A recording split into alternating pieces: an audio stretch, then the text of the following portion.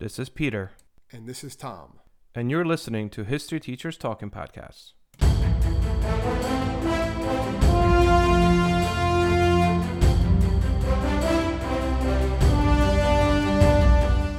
All right, this is Peter Zablocki and Thomas Reska, and welcome back to our podcast. Tommy, what do we got? Well, today we're going to be looking at a war that gets overlooked, I guess, at times. It gets talked about briefly. Has a couple different names, right? One of the, sometimes it's called the Forgotten War, and a couple will call that, but also the Second War for American Independence. We're looking at the War of 1812. Yep. I don't know if you noticed this, but right? I don't know if you noticed this, but when I look at American textbooks, and not that I sit there and analyze American textbooks, like Elias, my teacher, told me that's literally the premise of that book is to analyze chapters and topics in American textbooks. But the War of 1812 is getting less and less play in American history textbooks. And, as there's more and more history coming in, and as kind of what we concentrate on in history changes, I remember when I first started teaching, War of 1812 was literally a chapter in a textbook with 4 separate sections. Now, there is no 4 separate sections of the chapter. It's literally one section covers all of the war. And also the war itself in U.S. textbooks concentrate more on the Native American aspect of it, which, again, I think this is the changing nature of history and what we concentrate on when we teach it. But it's much more inclusive of everyone else involved in it, not just... Exactly. Yeah. Not just... There's a lot going on in this war. It's a big conflict, yeah. I think there's more... There's less. I remember teaching out like all the causes and stuff. Like there was a lot of stuff I remember when we learned about it, just like the causes, and like some of the battle stuff. And the other because stuff, there wasn't many battles, right? I mean, it basically was. It was kind of like I want to say a fake war because it was a war. People died, but again, well, let's get into it. Let's talk about the War of 1812. So I think the consequences of the war are a lot bigger than people realize too. Yes. Well, we'll get to that. Okay, so War of 1812. I think we don't have to say when it started. It started in 1812. Although what's interesting. I'm going to just get this out of the way. The United States, when 9/11 happened, and you and I were in college at the time, and a lot of people are like, "Oh, this is like the second time the United States was invaded," and people thought of usually Pearl Harbor, but actually it was the War of 1812, which was the first real invasion of the United States. And America, the country's young at this time too. Oh yeah, absolutely. Come on, 1776, right? So when the British invaded, the first invasion of War of 1812 by the British actually took place on September 11th as well. Ta-da. Yes, I remember it. Yes. So, all right, War of 1812. Essentially, the beginning, the 1800s, early 1800s, the whole war, the whole world is at war. I mean, the war is between Great Britain and Napoleon Bonaparte, right? France. So Great Britain and France are fighting, and it seems like almost every country in Europe is somehow involved. Oh yes, they're all doing something. Spain's doing their thing. Exactly. There's like a coalition of Austria, Prussia, Russia with Britain against Napoleon. This is a war, almost a world war. Let's say that, right? And Britain and France at the time in these 1800s, and this starts really in early 1800s. The fighting really kind of goes on between 1803 and 1815, and it's both on land and at sea. And Britain and France at the time are very much in this attitude of like, you're either for us or against us. Like that's the big deal here. There's no neutrality. They're not respecting neutrality of any nations. No. And as you mentioned before, Tom, the United States is a very young nation. And as that nation, we are trying to establish ourselves around the world, primarily through economic markets. Like we are trading with everyone. Even though we fought against England for independence, we went right back to trading with England because that was a huge trade partner. So we're trading with England. We are trading with France. We're trying to establish some trade with Spain. Ultimately, no matter how you spin it, the United States is trying to create their own economy. And our trade, because we are so removed from the old world or Europe, depends heavily on the ability to navigate the Atlantic Ocean. I mean, that's key here. And this is where we get into really our... This is where the conflicts happen, yeah. Right? Between both of them. France and Britain are both getting involved there. Absolutely. So what's happening here, Tom? Like we said, they're France and Britain in that war, so they're both trying to cut off supplies from reaching the enemy. So both sides are blocking the United States from trading with the other. And then in 1807, Britain passes what's it called, the Orders in Council, which required all like the neutral nations. They had to get like a license before they could trade with France, all the French colonies. And in the United States, like, well, we're not doing that because you're the one letting us do it, right? So that's not going to happen. And then the big issue here, this is what all the textbooks always talked about, obviously, was that the Royal Navy where they were practicing impressment, right? They're going in, they're seizing American ships out at sea, they're taking the sailors from these ships and saying, all right, guess what? You are now members of the British Navy and you're not going to work for us. And that's basically what it was. And that was really outraging a lot of the Americans. But saying you can't be doing that. That's you can't be kidnapping American sailors. You can't be kidnapping our soldiers. These are American citizens. They have American citizenship. And you're not respecting that. And the British just didn't care. Because one, they needed these extra soldiers to serve in their military. They needed it to be able to fight Napoleon. So this happened in 1807. So it wasn't like a lot of times that's like, oh, the war started right after they started pressing. No, it took years, but this practice continued no matter what. Absolutely. And what's interesting about the impressment, to kind of for some contextual information here, England has been at war continuously for almost 100 years here. Like the British people are sick and tired of being at war. So you have the French and Indian, you have the American Revolutionary War. Now there's a war against Napoleon's forces in France. I mean, these guys are done fighting. So there is such a big problem in England of people deserting. I mean, people desert all the time, specifically sailors. So England is known for its navy, hundreds of ships. And all these sailors are deserting. Like they want no part of it. And the easier way, or rather the easiest way to desert, would be when they are in port, primarily when they are in trading ports or whatever around the world, where there is also American mercantile ships, because the British feel that they could easily blend in with the American sailors, obviously for the obvious reason, which is the language. So you have all these British sailors that are literally hopping on to American mercantile ships and kind of pretending to be Americans. And this is an ongoing thing, and England knows this. So when American trade ships are stopped at the seas going to, let's say, trade with France, the British, as you mentioned, based on this new law, will stop these ships and be like, hey, you can't trade with our enemy. France is our enemy. But what they did is once they stopped these ships, they would search these American ships for their escaped British sailors. Now, if they didn't find any, they're like, you're good enough. So they would impress or force these American sailors onto the British boats, where they would force them to basically work. Now, the second a British ship would dock in any other port, those Americans oftentimes would escape. And then that same British naval ship would then go and recapture some other poor American. Well, this kept on going on, which basically took away any freedom of the seas. And this was all over American newspapers, but also in contention in American Congress of, hey, England is just like stopping and kidnapping Americans. Like, how can we allow this? And meanwhile, France, on the other hand, is stopping our ships going to England at the same time. And again, we are all supposedly friends, but France sees that as, well, you're giving goods and trading with our enemy, except France doesn't impress American sailors. What they do is they actually steal a lot of goods and products that are going to, and raw materials that are going to, and they justify it by basically they're trying to hurt their enemy, right? They're at war, so they're going to do what they need to do.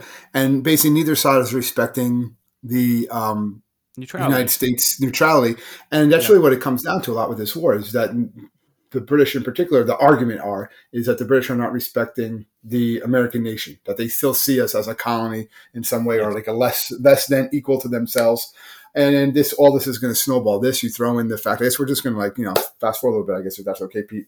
Everything with Native Americans. So what's basically going on here is that the British are also encouraging a lot of Native American tribes, particularly Tecumseh's tribe, right? That you need British support if you want to stop the Americans from expanding west. And basically, after William Henry Harrison, they sell them weapons. I mean, when they sell them, weapons. They give them weapons. They're arming them, and they're encouraging them. Take these guns, go fight the Americans, right? Don't let them take your land. Don't let them expand west. They actually team up with Tecumseh, right? Yep. And things of that nature. And this is what it starts to split Congress, because you have the Warhawks and you have the Doves. So the Warhawks are particularly from the South, Western and the South, they support the war, and a lot of the A lot of Federalists, Western states, because they're the ones that are yeah, the being Western attacked by states, Native Americans. they're the Yeah. ones being taxed, and their commerce isn't tied up with trade with England. Like the Federalist ones were mostly the New Englanders. They relied heavily on trade with Britain. They know, hey, going to war with Britain and they're our main trade partner, that's not going to be very profitable for us. And they were basically accusing the Western and Southern congressmen of basically being, like, again, war hawks and just trying to promote their expansionist ideas and agendas. So you have both sides are going back at each other. They're going back. And eventually then President Madison declares war. They wins out in the fall. And then on June 18th, 1812, the president asked for a declaration of war, and Congress voted for it, both the House and the Senate, but it was bitterly divided on this issue. Like, basically voted on geographical lines. If you were in the North, you voted against the war. From the South or the West, you voted for the war. So it's the first time that actually the United States government goes to war. The United States goes to war. It's the first time we declare war. Country, we are officially at war as a country. Yep. And the first thing we do is say, let's go invade Canada. Yeah. So, which does not go over very well. No, not at all. For a bunch of reasons. I think that what we need to also mention is the fact that, like, while this fight is happening of, should we not, and as you mentioned, definitely a geographical thing, the United States at the time has two political parties. You have the Federalist Party, which is the original party of George Washington. They are pro-big government, pro-business, very much located in Massachusetts, the North.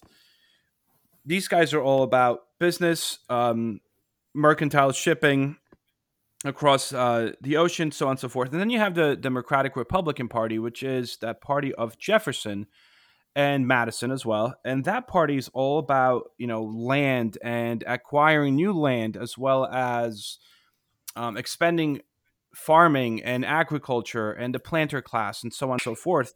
And that is the party that particularly wants to expand west, which is why they use these new congressmen from we call them new congressmen because they came from new states that were really just created out west.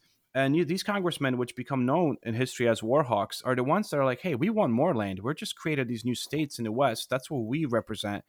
And they're being attacked by these Native Americans. So as far as they're concerned, they're like, yeah, we want to go to war against Canada, as you mentioned, Tom. Like, they're not really about like, hey, Britain, over there, because Britain is fighting against France right now. So Britain's really kind of busy. They're not really interested in America. Yeah. And we're kind of like, maybe we could just take Canada. Like, this might work out for us. They just keep on expanding. Why not? Yep. And they think it's going to be easy to take Canada, mostly because the British are at war with France, and they think they're just going to march in, that everyone's going to accept them and so forth. But what you have to understand is both sides are also really unprepared for war at this point. Mm-hmm. America is a young country. They only have about 12,000 men in the entire military, and they're very poorly trained. And like I said, Britain's busy fighting. They're fighting. Most of their navy is being used to blockade France. They're on the ground in Spain and Portugal fighting. So they only had about over 6,000 troops stationed in Canada, and they couldn't really spare much more from their war with France. And then Madison, though, is kind of going with these hawks. He believed that the first goal of the war should be to take over Canada, and he assumed it was going to be easy to do. Even Thomas Jefferson previously talked about that he said that the acquisition of Canada would be a mere matter of marching. They just assumed it would be super easy to just walk right in and that's going to happen. But that's it wasn't the case, basically. Because when those soldiers did invade, they were poorly led. Yeah, and I like the fact that you just brought up Thomas Jefferson, because Thomas Jefferson, there's this belief that Canada would also want to be free and join the United States because they also spoke English. But Thomas Jefferson did something that was really stupid before the War of 1812, because all the impressment and stopping over ships and all that stuff is happening during Jefferson's presidency, because it started really in 1803. So in 1807, Thomas Jefferson does what a 2006 poll of American historians listed as one of the top 10 biggest mistakes that American presidents have ever made in American history. And that is the Embargo Act. So Thomas Jefferson basically said, hey, listen, if people are going to stop our ships, I'm not going to take sides between France and England. I'm basically just going to stop trading with everyone. He just restricted foreign ships from taking on cargo at U.S. ports. Just stop trade. Yeah, which is not going to hurt those countries as much as it's going to hurt the merchants here at that point. So, like, it's just not absolutely. a smart move. Yeah, merchants went out of business, shippers went bankrupt. I mean, some people survived mainly by smuggling products across the Canadian border. So, like, Jefferson screwed up the entire U.S. economy. And in Madison, that's one of the first things Madison did when he followed Jefferson into office was get rid of the Embargo Act. And that's kind of what, Madison wanted to be in the good graces of the American people. So he's like, yeah, you're right. I see what you see, what you're doing, and I understand this economic downturn, and this war is really affecting us. And that's kind of why he goes along with the war hawks to ask Congress for permission to war. And in Canada, there's a few things that a lot of people don't realize, specifically my students, because War of 1812 is known for quite a few interesting facts. One of them being the fact that British soldiers came into the United States and burned the White House and Washington, D.C. And that's something we are going to talk about. But what we don't realize is that was in retaliation for something that we did first. So in the War of 1812, at the very beginning, we declare war on England because they're impressing our ships and our sailors and stopping our ships on the waters, but also enticing Native American tribes against the United States. That's basically what we say in the declaration of war. Now, when we go into Canada, what ultimately happens is, like you said, we're completely ill-prepared. It's winter. Our soldiers are dying, and all the soldiers were in it for themselves too. They were kind of just looking to see how they could better plunder, more or less. Plunder. You're right, and also like we didn't expect the British Canadians to actually start firing at us. They're like we thought they were going to just hug us and be like, "Hey, let's do this." We have a history of thinking people want us to liberate them, and it doesn't exactly go that way. Yeah, no. This is just the beginning of that. So this invasion fails, right? We basically cannot take over Canada, and therefore, as we are retreating, we burn down York, which is present-day Toronto, on April 27th, 1813. And then afterwards, we burn down Newark, which is now Niagara-on-the-Lake, in December of 1813. So we are so upset that we can't take over Canada that we burned their two major cities, and we march back, right? That was the whole thing. Now, that is why the British eventually burn our capital. They do this in retaliation for the fact that American forces burned down two Canadian cities in anger that they couldn't take over Canada. The resistance to American military becomes like a nation-defining cause for Canada's people, and they celebrate the War of 1812 to this day. Like, it's a big deal. It's a big thing in Canada, because they were able to stop an American invasion. Huge thing. Hello, this is Gary Chahot welcoming you to check out the French History Podcast. Our main show covers the history of France from the first humans until present. If you liked Mike Duncan's The History of Rome and wanted a similar program covering the land of beauty, culture, and love, we are exactly that. We also host world-renowned scholars who have delivered guest episodes on their specialties, including 18th century pirates, revolutionary booksellers in 20th century Paris, the special friendship between the Marquis de Lafayette and Thomas Jefferson, and numerous others. Learn what you love and listen to the French History Podcast today.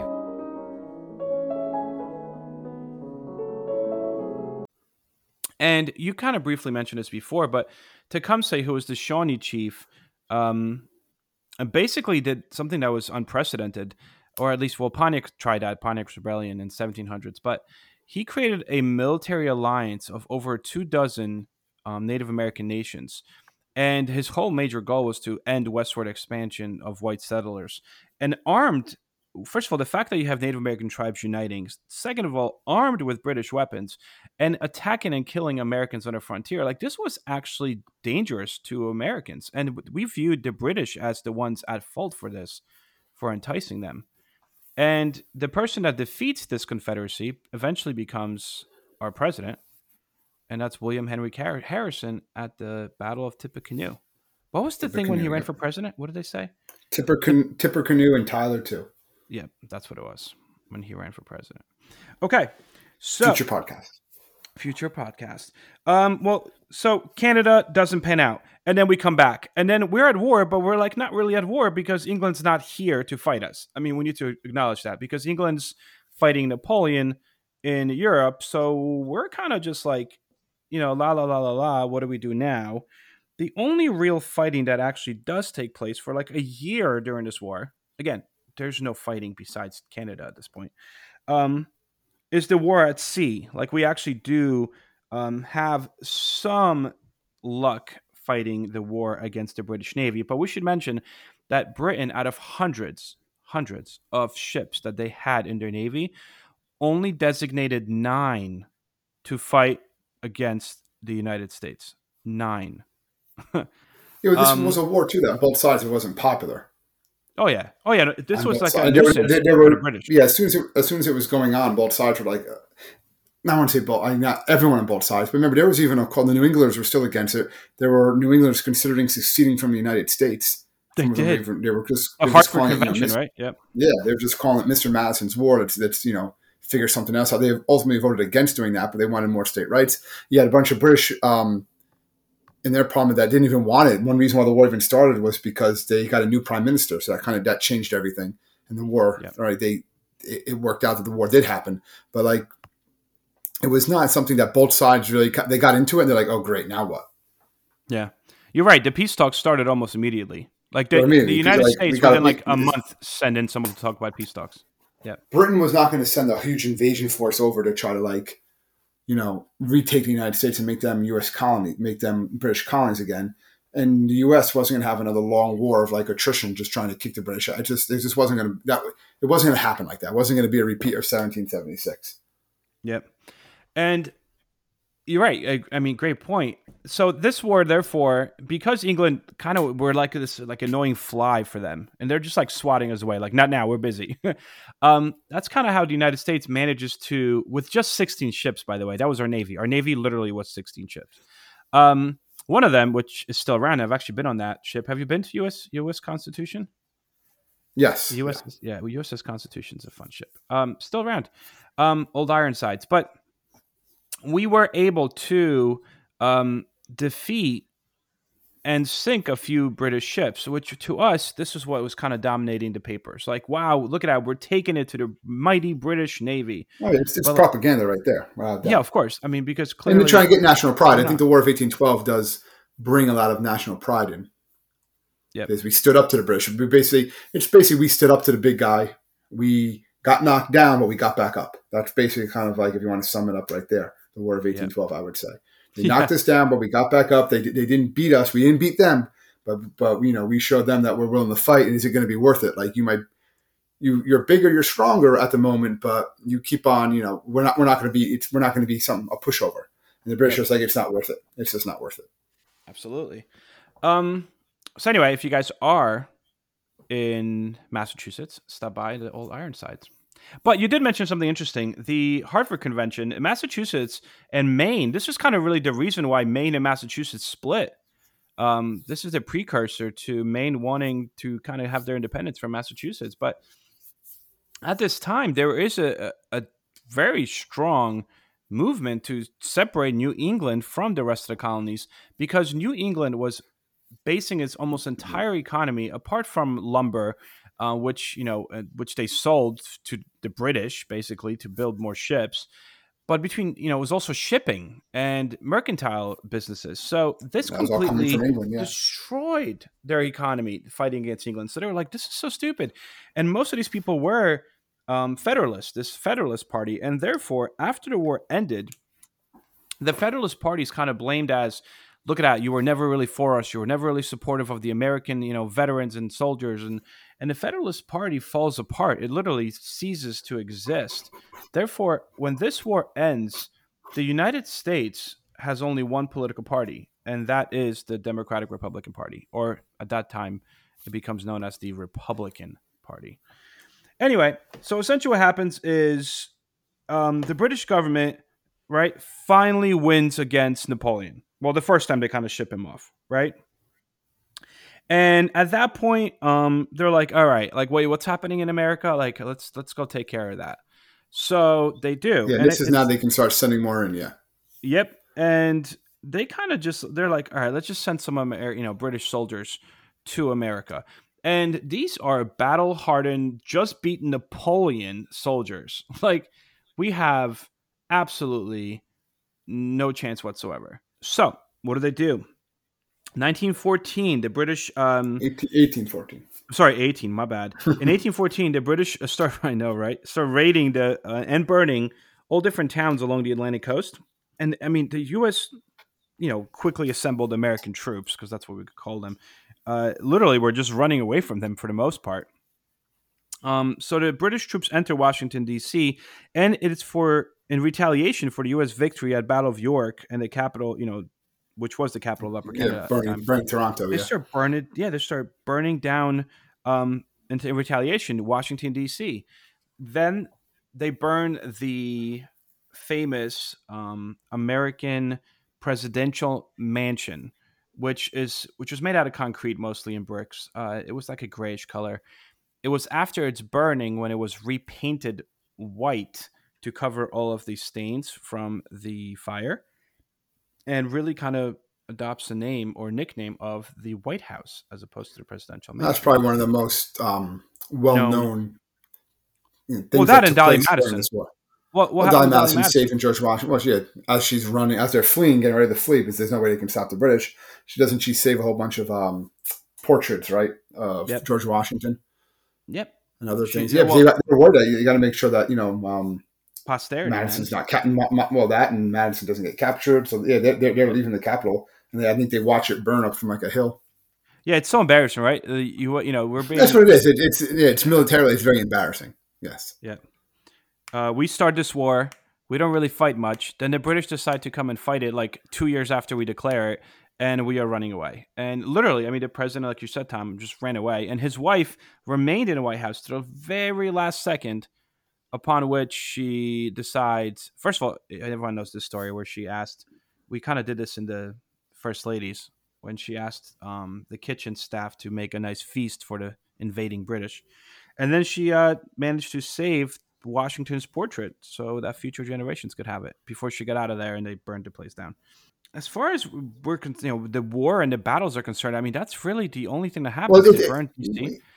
They burned that. And then there's a couple other smaller battles. Let's talk. Baltimore and New Orleans. Well, the big one, I guess, there's a big one on September 11th again, right? 1814 at the Battle of Plattsburgh. It's basically where the American Navy, they defeat the British fleet. They're able to defeat it there at Lake Champlain, and it kind of just drive them back. And then September 13th, 1814 is when Baltimore's Fort McHenry, which stands that 25 hours of straight bombardment. And that's famously where Francis Scott Key gets inspired to write the Star Spangled Banner. Yeah, which will eventually become adopted as the national anthem, 1931? So it takes a while before it becomes the official national anthem. Yeah, initially it's a poem. Because what happens is he's an attorney, and the British came, when they got to Baltimore, and they can't really get to Baltimore because they're being shelled by this Fort McHenry.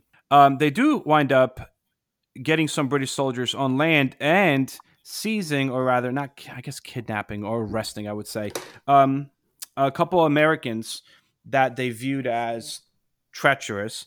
So they put these two Americans on this British warship, and one of these Americans writes a note for his lawyer, and his lawyer is Francis Scott Key, and Francis Scott Key hops on a rowboat, gets himself up there to this warship, and he pleads his client's case, which he wins, except the British are like, all right, well, we can't let you off the ship yet, though. You got to wait till the morning because we have to finish shelling this, fort.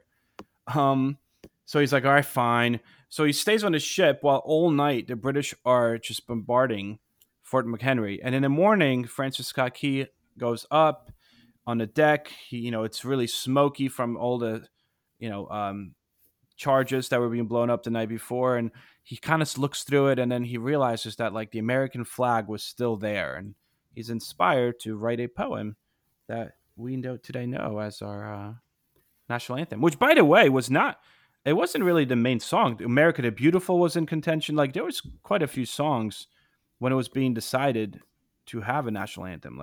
Star Spangled Banner just won out, which is kind of an interesting fact. And the biggest battle of them all, the one that's the battle that's most well known, is the Battle of New Orleans, right? Yep. And that really takes place because of what's going on and some of those other battles that we talked about, because the British forces left the Chesapeake Bay area after their failed attack on Baltimore and begin gathering their forces for a campaign against New Orleans.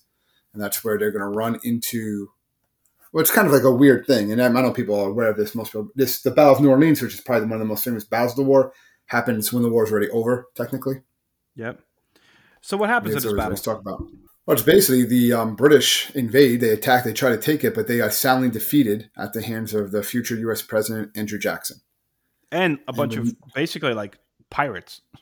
Pirates, yeah. He basically gets a whole bunch of ragtag people together and say, let's go. And they're able to hold off the British. They fight him back. Literally, yeah. And the British want the New Orleans because they want to control the Mississippi. They think that if they could control the Mississippi, then, and they already have a blockade of all the Atlantic, then they could somehow basically surround the United States, which is interesting because that's the philosophy of the Union troops in the American Civil War later on. But to get to the Mississippi, they need to first get through New Orleans. And here is Andrew Jackson. Andrew Jackson is already known. He's not president yet. He's not politically known. This is what makes him a national figure. This is what makes him. Well, because, like you were saying before, that journalism is that they announce this victory, right, at New Orleans, and then they say the war is over. So a lot of people can say, oh, we won the war because of this battle. No, the war is already over, but it kind of like, oh, we won the last battle of the war or whatever. So we kind of, we won this battle and the war is over. So it left a really like positive feeling about the war in a lot of American people's psyches. Yeah, and the misconception that, like he ended it. However, he did. I mean, basically he built these. There's a few things that are interesting because Andrew Jackson, we should probably do a podcast on one day, but this guy was shot in a bar brawl like a couple days before he was called in to defend New Orleans. So he literally had his arm still in a sling. He needed help getting on a horse. He wound up having like crazy case of diarrhea, infected gun wounds when he like creates this ragtag force to defend New Orleans. And he makes them up out of Tennessee militia, so local merchants, some Native Americans, some pirates. And basically what they do is they build up these fortifications, like a precursor to trench warfare. And they just wait for the British to try to attack the only position that the British were able to attack because everything around it was marshes. And they do. And it's kind of crazy how many British people. I think he loses like 3 British people. I'm sorry, he loses 3 Americans. And I'm pretty sure he kills like hundreds of Brits that are trying. So essentially the British are like, all right, we give up. We can't take New Orleans. It just wasn't worth the loss to them. Yep. And then you have the actual news comes out that there was a Treaty of Ghent signed on Christmas Eve, right? In 1814, it declares an armistice. Basically, as you mentioned earlier, Tom, there is no victor here. It's just like, can we just stop this? Like England's like, we're tired. We just fought against Napoleon. You guys are like a new nation. You're like in your 20s. Like, what do you know? Like let's just, 30s, I guess.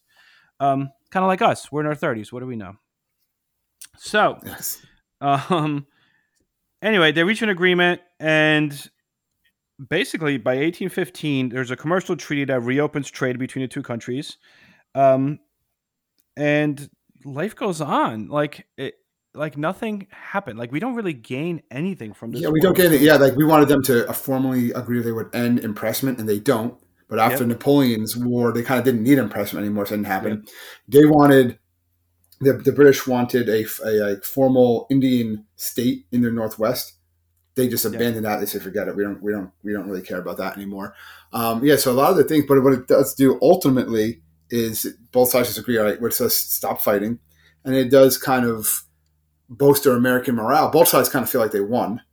Yes, and then because the British kind of see this as a continuation of their war with Napoleon. So they're like, "We beat Napoleon. That's really what we're concerned about."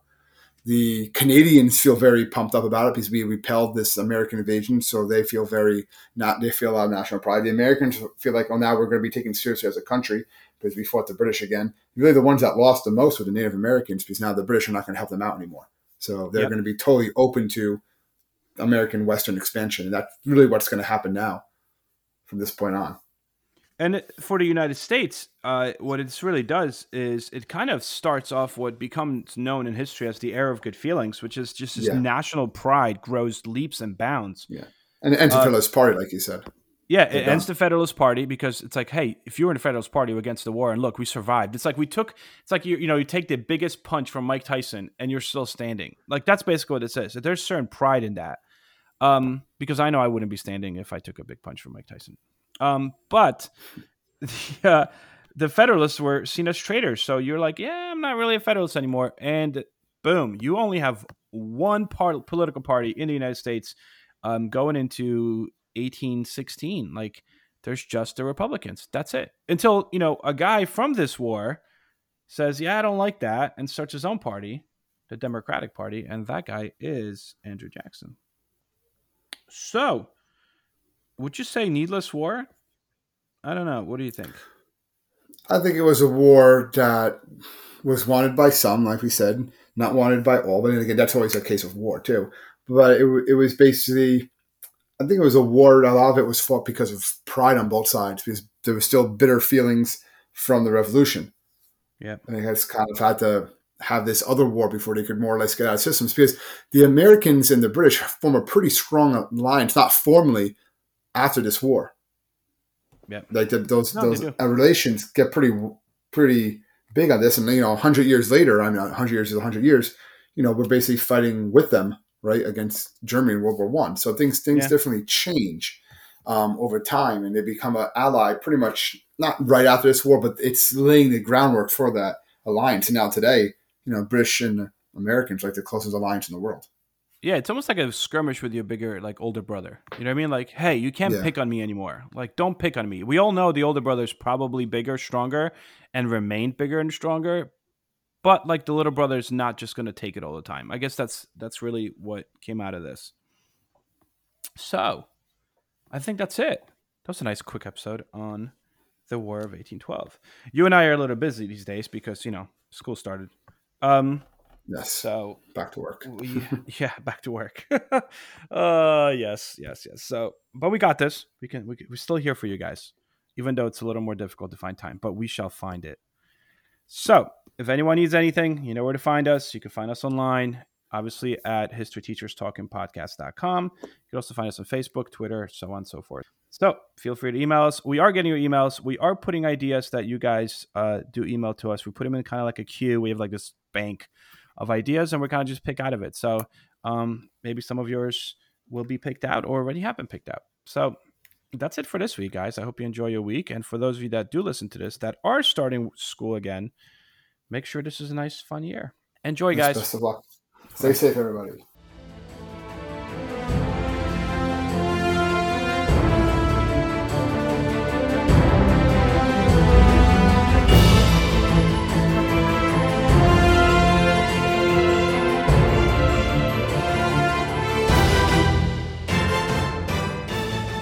I hope everyone enjoyed our podcast, and if you would like to email us, you can do so at historyteacherspodcast@gmail.com.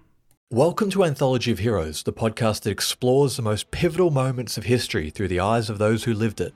In this podcast, we don't spend our time recounting facts and dates. Instead, we follow in the footsteps of national heroes, kings, or ordinary people who lived and breathed the moments that shaped our world.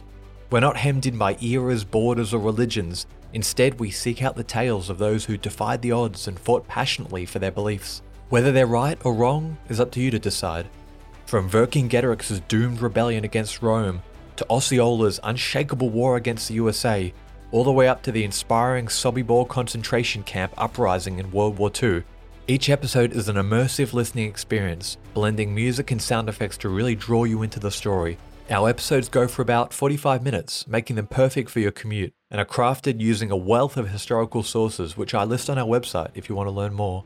I'm the host, Elliot Gates, and I'm thrilled to have you joining me as we uncover history's hidden gems and illuminate the faded pages of our past. Look out for the Anthology of Heroes podcast on Spotify, Apple Music, or anywhere else you get your podcasts from.